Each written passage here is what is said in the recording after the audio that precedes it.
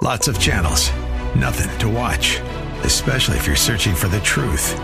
It's time to interrupt your regularly scheduled programs with something actually worth watching.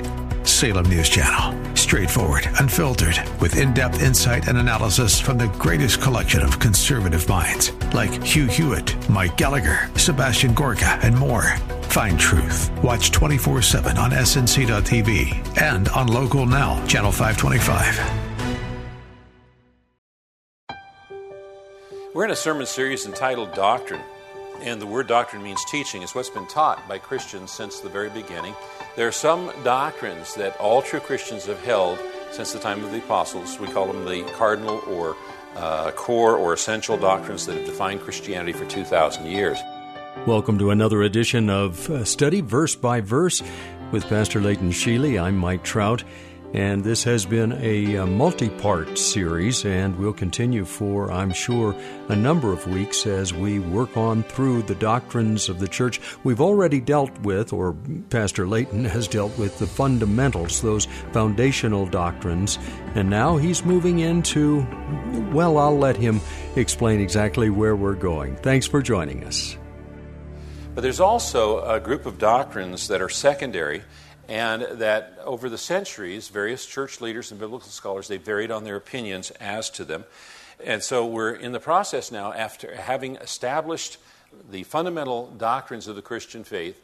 And by the way, we use the Apostles' Creed as our outline for that, because the Apostles' Creed predates the distinctives of the Reformation and the East-West Schism of 1054.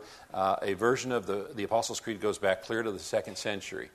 And we wanted to know what the apostles taught. And so it gave us the subject matters, and then we went to the Bible, which is the first textbook, in order to find out what the Bible teaches on those matters. So we've covered those primary doctrines. If you missed that, it's available on our website, highlands.us. And now we're in these secondary doctrines. And there's a reason that we are studying some of these secondary doctrines, and that is to protect our church family from people who might want to come in and cause arguments, dissension, division among us by stirring up commotion related to these secondary doctrines. And so we want to know where we stand as a church. And our desired outcome is well described by Rupertus Melendus centuries ago when he said, in essentials unity, in non-essentials liberty, and in all things charity.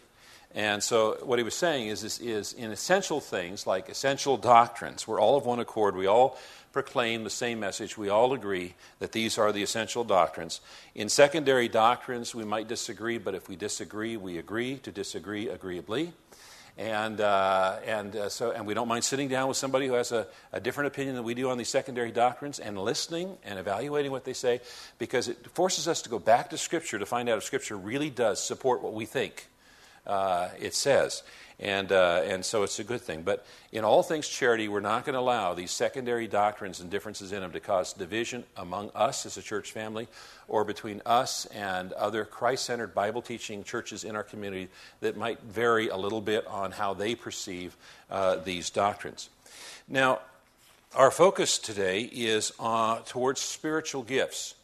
And we believe in the person and the work of the Holy Spirit. We believe in the fruits of the Spirit. We believe in the gifts of the Spirit. And it's remarkable that some Christians have had some disagreements on spiritual gifts over the years. In fact, it goes clear back to the very beginning of the church, the very first years of the church, because the Apostle Paul had to address some disagreements within the church as to spiritual gifts. In fact, he had to spend 3 chapters in 1 Corinthians trying to help the Corinthians sort that out.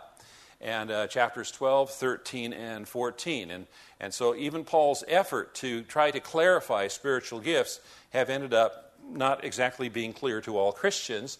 And I need to be clear here that we believe that Scripture is infallible. That means there's no error in Scripture, that it really is the Word of God. But our interpretation and application of Scripture is fallible, because it belongs to us and not to God, and people are fallible. So we need to distinguish then between what God's Word says and what we think it says.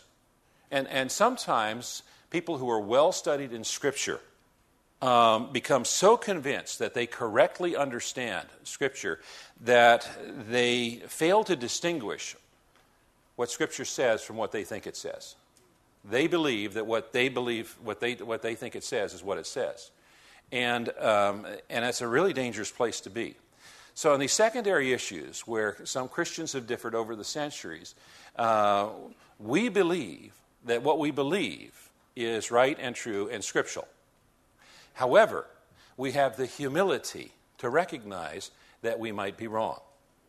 And because of that, we don't want to allow this to be a cause for any division or dissension among us, or division and dissension between our church family and other church families that have similar but maybe slightly different perspectives on these issues.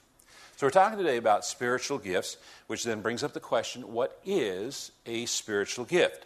And a spiritual gift is any ability that is empowered by the Holy Spirit and used in the ministry of the church. Any ability that's empowered by the Holy Spirit and used in the ministry of the church. Now, the definition can include natural abilities like teaching and service and administration, and also the more miraculous gifts as well, such as prophecy, healing, and distinguishing between spirits. Both of these kinds of gifts are included in lists that are provided in Scriptures by Paul. Paul is clear that all spiritual gifts must be empowered by one and the same Spirit. That's in 1 Corinthians 12:11.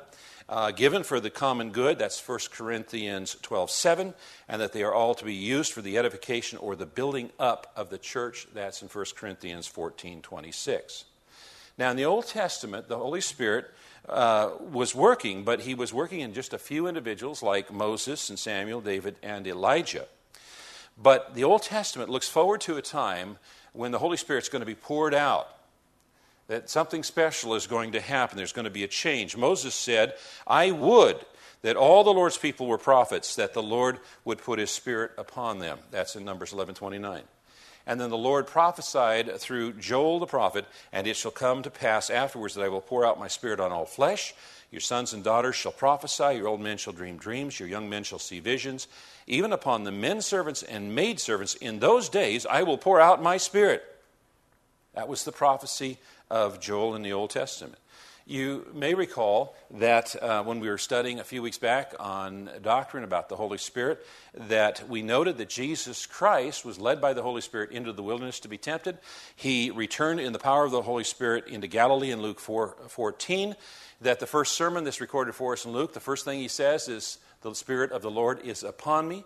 That he did his ministry in the power and the guidance of the Holy Spirit. And we ask the question, wait a minute, why did Jesus, who is God, depend upon the Holy Spirit, who is God, to provide leadership and empower his ministry? And what we concluded is that Jesus knew that he was going to be giving us, mere people, mere mortals, if you will, the continuation of his ministry, and we're not God. We can't do what God can do. And so what he did is he modeled ministry in such a fashion that we can follow his model, because the ministry is led and empowered by God the Holy Spirit.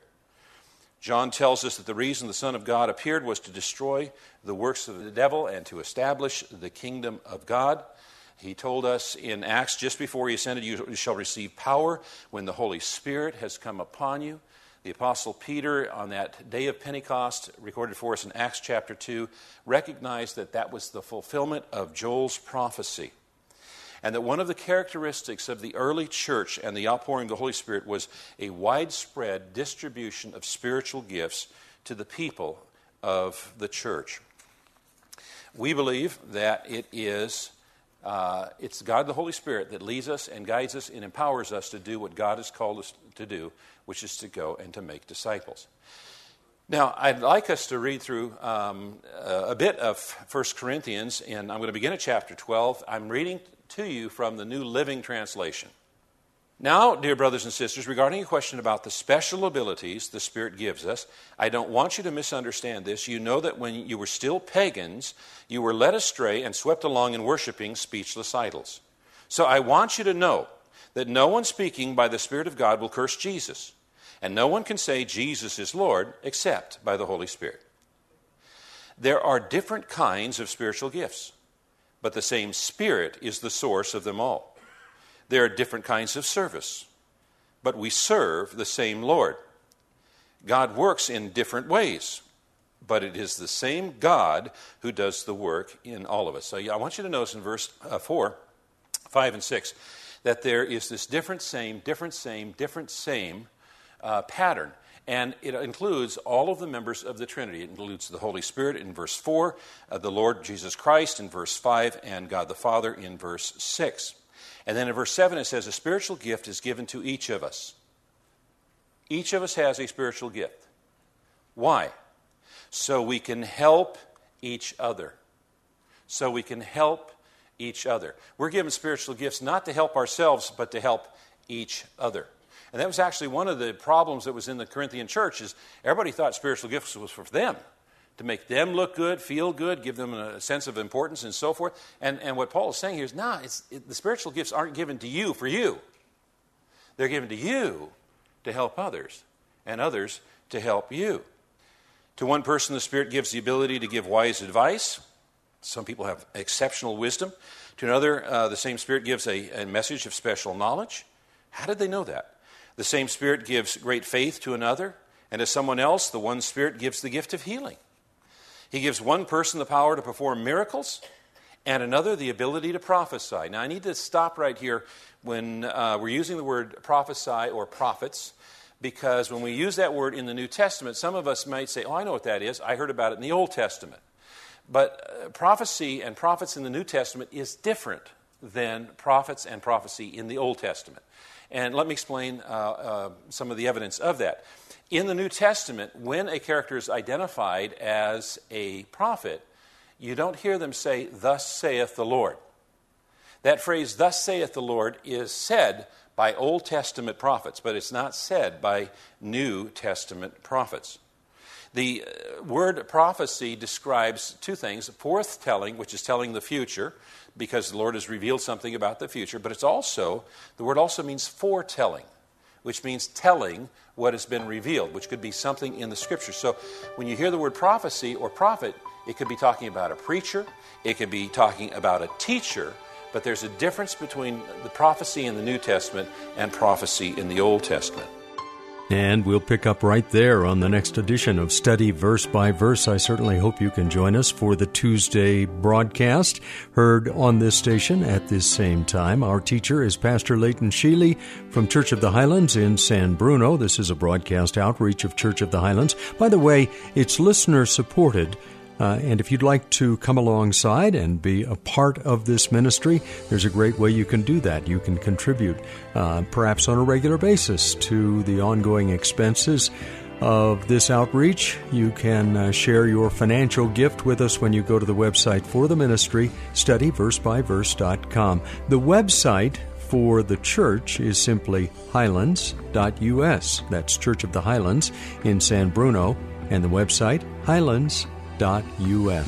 We'd love to hear from you. There's an opportunity for you to share your thoughts there when you go to the website. Join us tomorrow at this same time when we'll once again open the Word of God and study verse by verse.